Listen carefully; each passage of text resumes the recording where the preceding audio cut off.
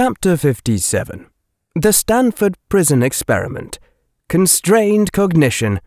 Part 7.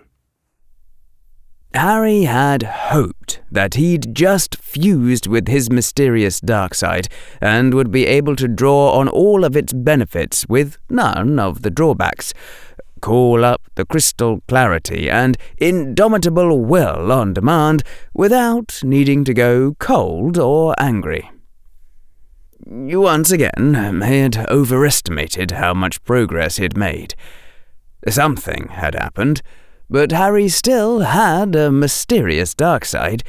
It was still separate from him, and his ordinary self was still domitable. And, despite the repair work he'd done on his dark side's fear of death, he didn't dare go dark while unshielded in Azkaban.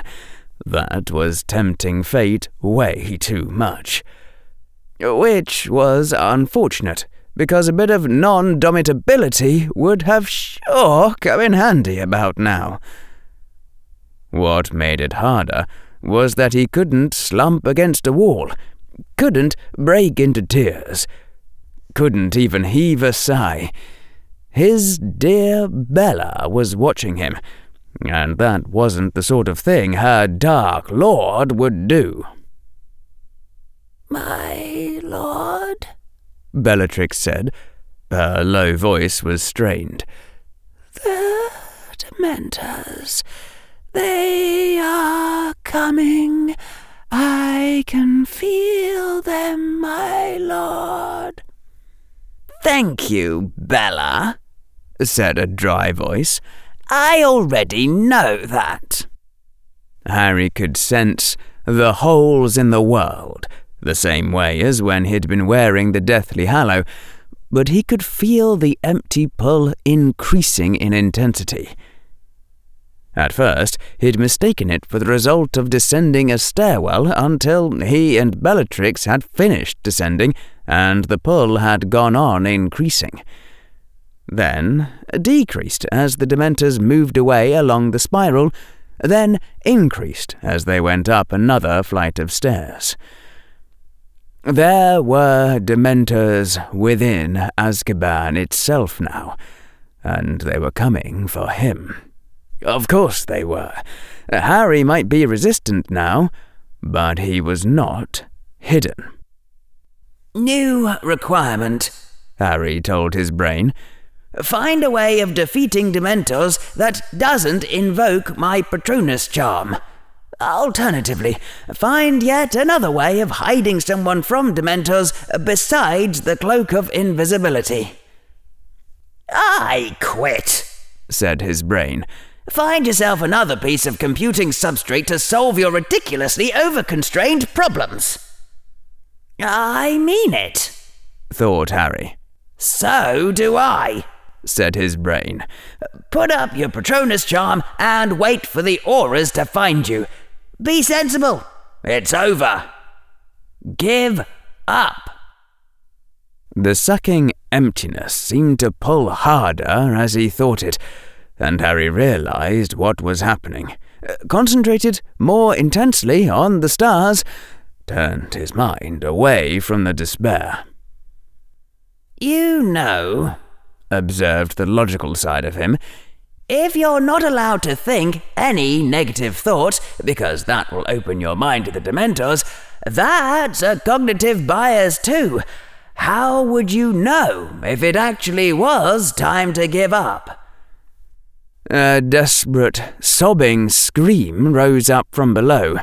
Words mixed in like, "No!" and "Away!" The prisoners knew.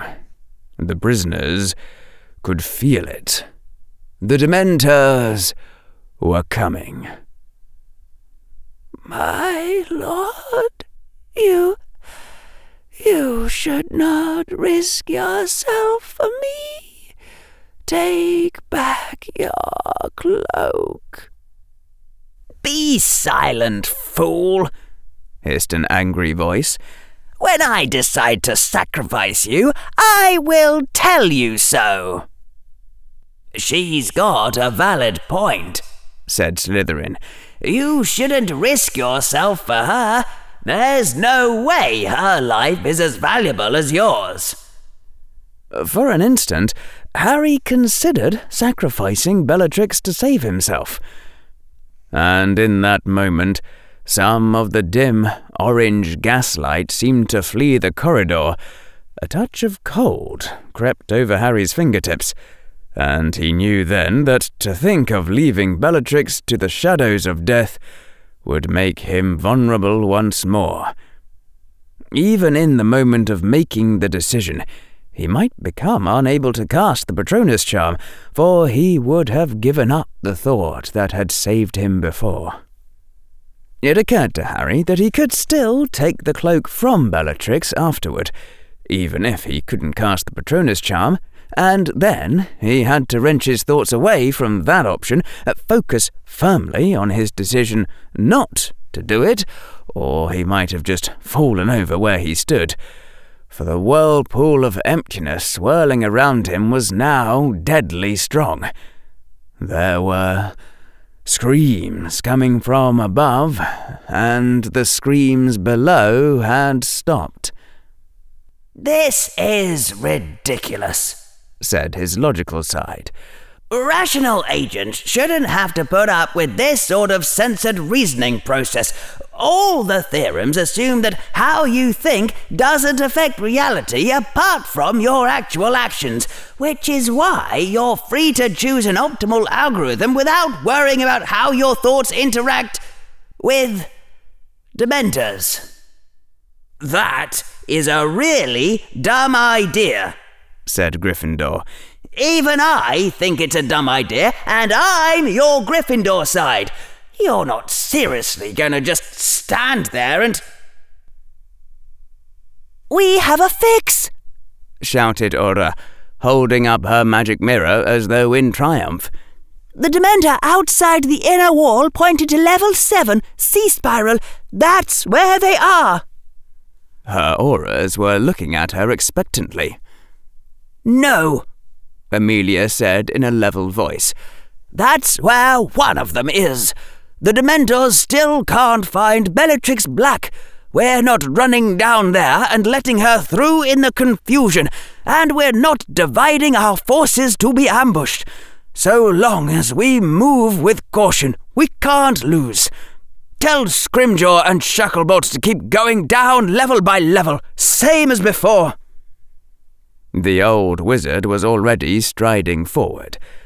Amelia didn't even bother cursing him this time, as once again their carefully constructed shields parted like water and rippled gently in his wake. Harry waited at the beginning of the corridor, just next to the stairs leading upward.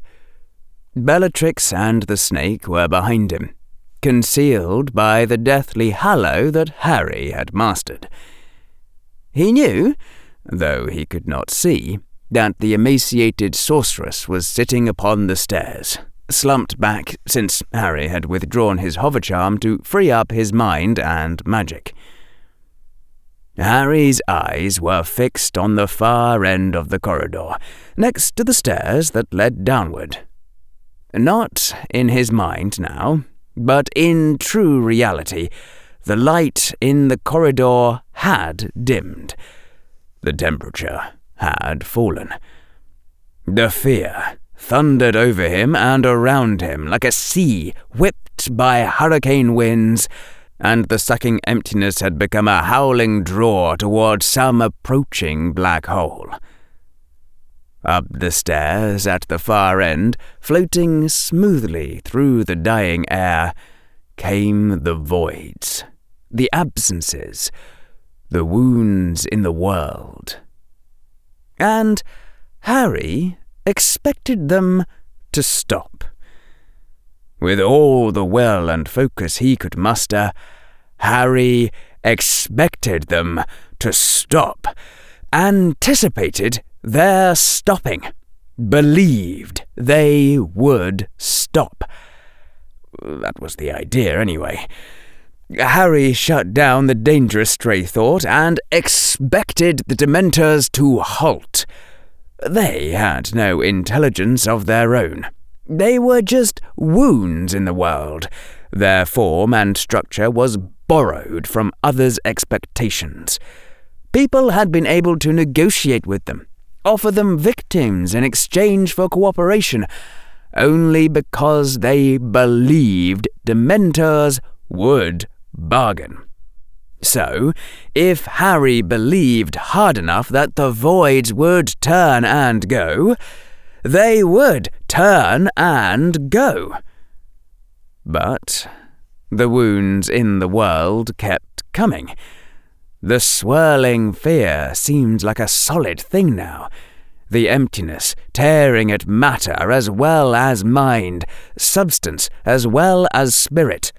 You could see the metal beginning to tarnish as the holes in the world passed. A small sound came from behind him, from Bellatrix, but she said no word, for she had been instructed to remain silent. Don't think of them as creatures. Think of them as psychosensitive objects. They can be controlled if I can control myself.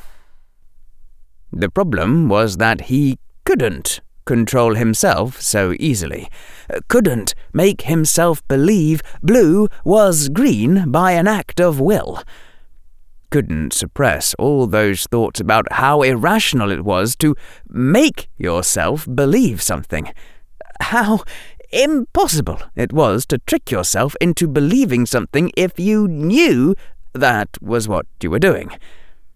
All the training Harry had given himself against self-deception was refusing to switch off, no matter how harmful it was in this unique, special case. The shadows of death crossed the halfway point of the corridor, and Harry held up his hand, fingers spread, and said in a voice of firm and confident command, "Stop!" The shadows of death stopped. Behind Harry, Bellatrix gave a strangled gasp, like it was being torn out of her. Harry gestured to her, the signal he had set up in advance, which meant, "Repeat what you heard the Dementors say." "They say," Bellatrix said. Her voice was shaking. "They said Bellatrix Black was promised to us. Tell us where she hides, and you will be spared." Bellatrix? Harry said, making his voice sound amused. She escaped a while ago. A moment later, Harry realized that he should have said that Bellatrix was among the Aurors in the top level. That would have caused more confusion. No, it was wrong to think of the Dementors as trickable. They were merely things. They were controlled only by expectations. "They say," Bellatrix said in a cracked voice, "they say they know you're lying." The voids began to move forward again. Her anticipations are more solidly believed than mine. She's controlling them unwittingly. Don't resist, Harry said, pointing his wand behind him. I love you. Farewell, my lord. Somnium. It had helped, strangely enough, hearing those particular awful words. Understanding Bellatrix's mistake, it reminded Harry why he was fighting. "Stop!" Harry said again. Bellatrix was asleep. Now only his own will, his own expectations, rather, should control those spheres of annihilation. But they kept on gliding forward, and Harry couldn't stop himself from worrying that the previous experience had damaged his confidence, which meant that he wouldn't be able to stop them, and as he noticed himself thinking that, he doubted even more. He needed more time to prepare. Really ought to practice controlling just one Dementor in a cage first. There was only a quarter of corridor now between Harry and the shadows of death. The empty winds were so strong that Harry could feel the erosion beginning in the cracks of himself. And the thought came to Harry that maybe he was wrong. Maybe the Dementors did have their own desires and planning capability. Or maybe they were controlled by how everyone thought they worked, not just whoever was closest to them. And in either case, Harry drew up his wand into the starting position for the Patronus charm and spoke. "One of your number went to Hogwarts and did not return. It no longer exists. That death is dead." The Dementors halted. A dozen wounds in the world stood motionless, while the emptiness screamed around them like a deadly wind to nowhere. "Turn and go, and do not speak of this to anyone, little shadows, or I will destroy you as well." Harry's fingers slid into the starting position for the Patronus charm and readied himself to cast it. In his mind, the earth shone among the stars, the day side bright and blue with reflected sunlight, the night side glimmering with the light of human cities. Harry wasn't bluffing, wasn't trying to do anything tricky with his thoughts. The shadows of death would move forward and be annihilated, or they would depart. He was equally ready for either. And the voids retreated back as smoothly as they came, the winds of nothingness lessening with each meter they traversed as they slid back down the stairs and departed. Whether they truly had their own pseudo-intelligence, or whether Harry had finally succeeded in expecting them to go, that Harry didn't know. But they were gone. Harry took a moment to sit down beside the unconscious Bellatrix on the stairs, and slumped down as she was slumped, closing his eyes for a moment. Only a moment. He sure as hell wasn't planning to sleep in Azkaban, but he needed to take that moment. The Aurors would still be going down the stairs, slowly, Harry hoped, so it wouldn't hurt to take just 5 minutes to rest. Harry was careful to keep his thoughts positive, cheerful. I'll just have some nice regenerative rest here, and then I'll feel better. Rather than say, I'll just collapse in emotional and physical exhaustion. Because the Dementors hadn't yet retreated very far. "And, by the way," Harry said to his brain, "you're fired." "I found him," cried the old wizard's voice. "Who?" thought Amelia as she turned to see Dumbledore's return, carrying in his arms the one sight, the one person she would never have expected to behold. A man in torn red robes, looking scorched like he'd fought a small war, blood dried on many cuts.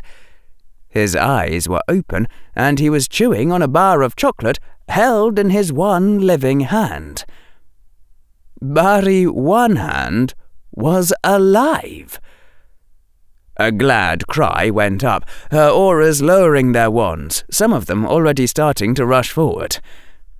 "Stay on guard," bellowed Amelia. "Check them both for polyjuice. Scan Barry for small animagi or traps."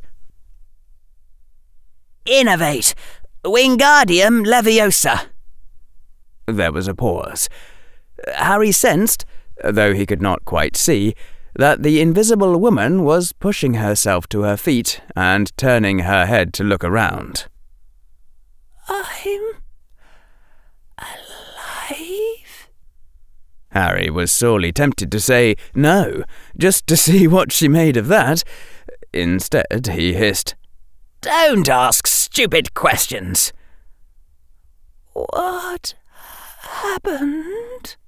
whispered Bellatrix, and the Dark Lord gave a wild, high-pitched laugh and said, I scared the Dementors away, my dear Bella. There was a pause. Harry wished he could see Bellatrix's face.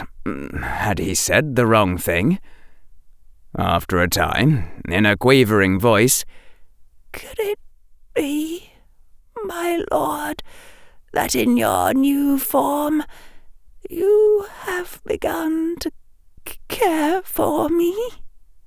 No, said Harry coldly, and turned from her, though he kept his wand on her, and began walking. And take care that you do not offend me again, or I will abandon you here, use or no use. Now follow, or be left behind. I have work to do. Harry strode forward, not listening to the gasping sounds that came from behind him.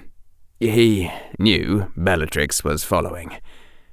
Because the last thing that woman needed, the very last thing she needed to start thinking before the psychiatric healer began trying to deprogram her, was to believe that her Dark Lord could ever love her back.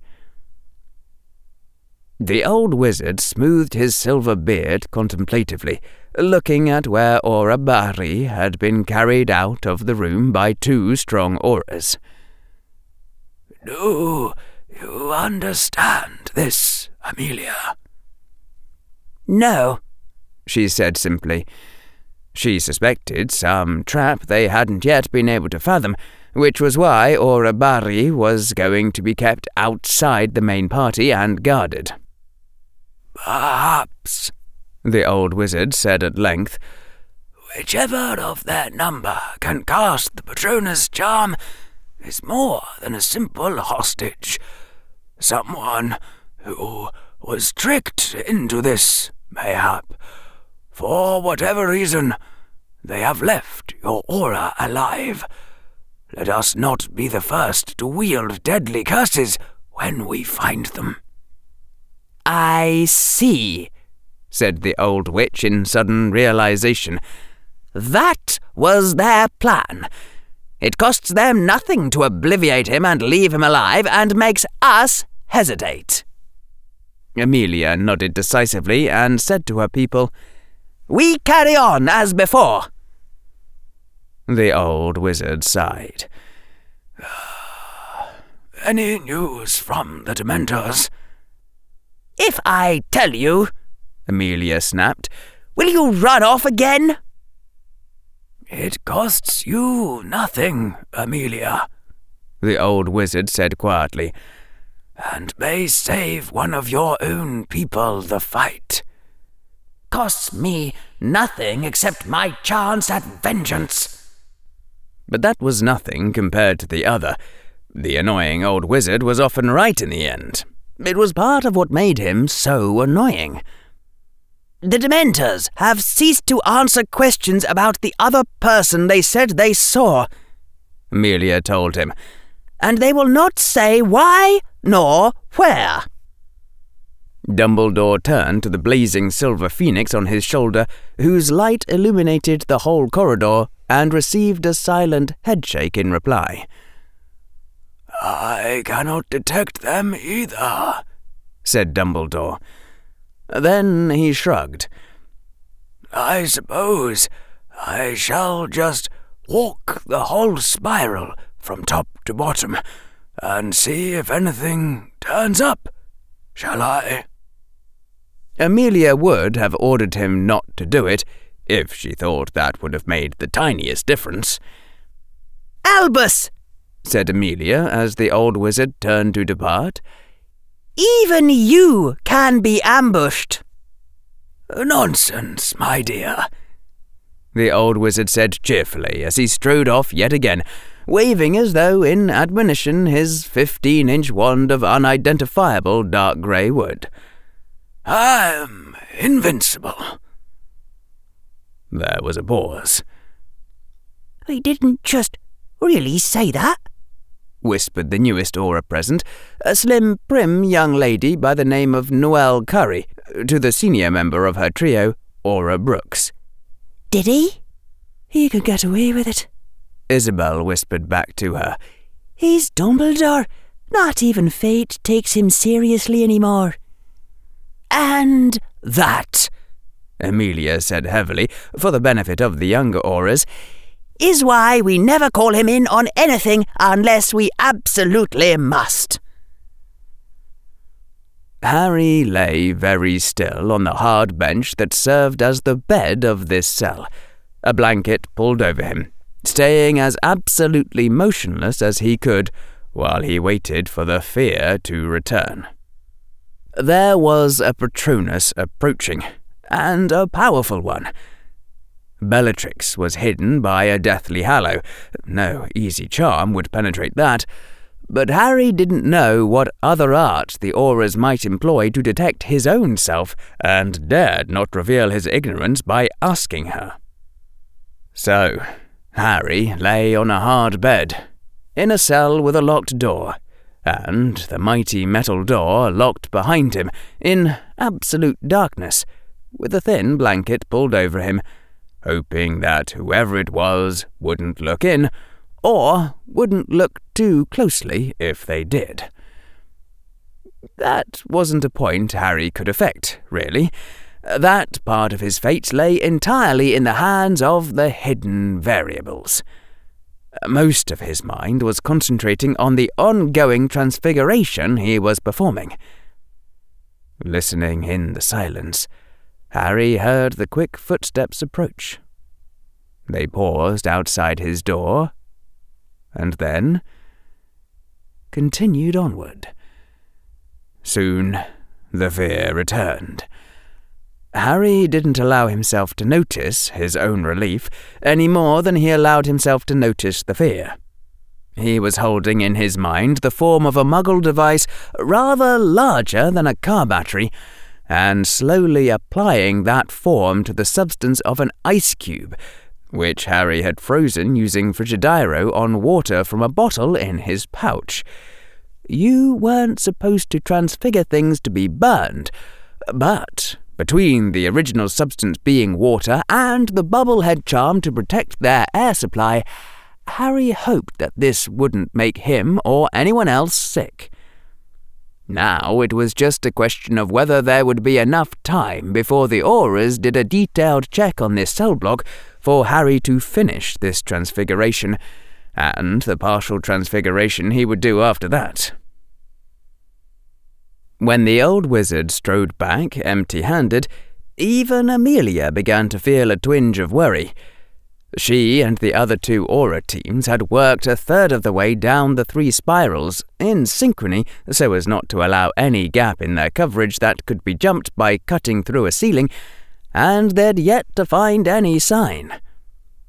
Might I ask you to report? Amelia said, keeping the edge out of her voice. First, a simple walk from top to bottom, said the old wizard. He was frowning, wrinkling his face even more than usual. I examined Bellatrix's cell and found a death doll left in her place. This escape was meant to go unremarked, I think. There is something hidden in the corner beneath the scrap of cloth. I left that undisturbed for your auras to examine. On the return trip, I opened each door and looked within the cells. I saw nothing disillusioned, only the prisoners. They were interrupted by a scream from the red golden phoenix, and all her auras flinched from it. Condemnation was in it, and an urgent demand that almost started Amelia running from the corridor on the spot. In a rather distressing condition, Dumbledore said quietly. For a moment, the blue eyes were very cold beneath the half-moon glasses. Will any of you speak to me of the consequences of their actions? I did not, Amelia began.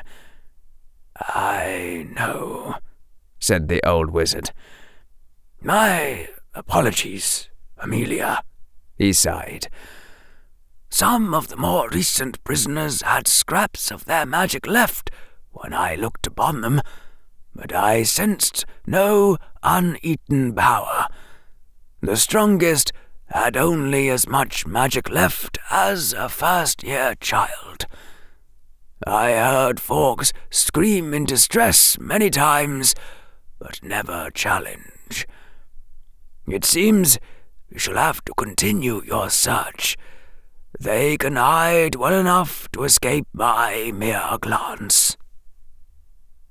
When Harry finished his first transfiguration, he sat up, pulled back the blanket that had covered him, cast a quick lumos, glanced at his watch, and was shocked to see that nearly an hour and 30 minutes had passed. How much of that time had gone by since someone had opened the door and then closed it again? Harry hadn't been looking in that direction, of course. That Harry couldn't guess. "My lord?" whispered Bellatrix's voice, soft and very tentative. "You may speak now," Harry said. He told her to remain silent while he worked. "That was Dumbledore who looked upon us." Pause. "Interesting," Harry said neutrally. He was glad he'd not noticed this at the time. That sounded like a rather close shave. Harry said a word to his pouch and began drawing forth the magical device that he would mate to the product of his hour's labour. Then, when that was drawn forth, another word brought forth a tube of industrial-strength glue. Before using it, Harry cast the Bubblehead charm on himself and Bellatrix, and had Bellatrix cast the same charm on the snake so that the glue fumes in the enclosed cell would not harm them. When the glue had begun to set, binding technology to magic, Harry laid it down upon the bed and sat down on the floor, resting his magic and will for a moment before essaying the next transfiguration. "My lord?" Bellatrix said hesitantly. "Yes," said the dry voice. "What is that device you made?" Harry thought rapidly.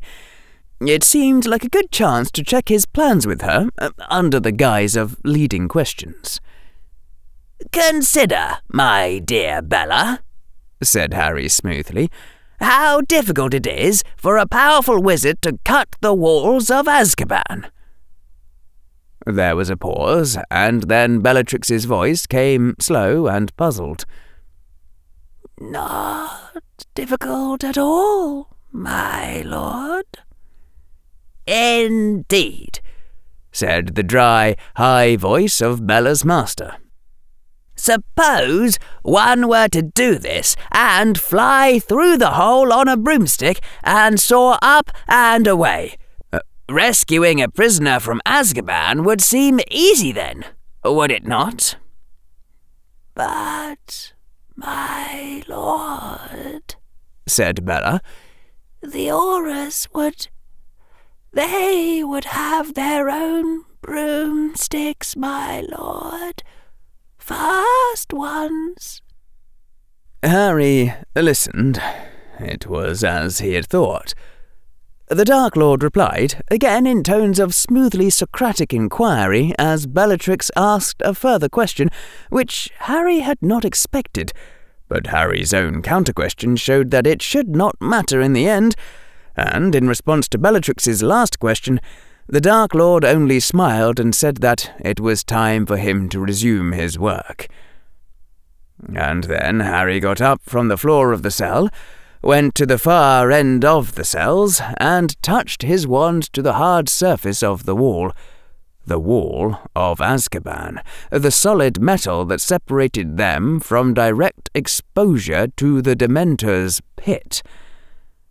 And Harry began a partial transfiguration. This spell would go faster, Harry hoped. He'd spent hours and hours practicing the unique magic which had made it routine, not much more difficult for him than ordinary transfiguration. The shape he was changing had not all that much total volume. The transfigured shape might be tall and wide and long, but it was very thin. 0.5 millimeter, Harry had thought, would be enough, considering the perfect smoothness. On the long bench that served as a prison bed, where Harry had set down the transfigured technological device and the mated magic item for the glue to dry, tiny letters in golden script gleamed on the Muggle artifact. Harry hadn't really planned for them to be there, but they'd kept running through the back of his mind, and so seemed to have become part of the transfigured form. There were many different things Harry could have said before using this particular triumph of technological ingenuity. Any number of things that would be, in one sense or another, appropriate. Or, at least, things that Harry could have said, would have said, if Bellatrix had not been there. But there was only one thing to say that Harry would only get the chance to say just this once, and probably never get a better chance to say ever again. Or think, anyway, if he couldn't say it. He hadn't seen the actual movie, but he'd seen a preview, and for some reason the phrase had stuck in his mind. The tiny golden letters upon the Muggle device said, "All right, you primitive screwheads, listen up!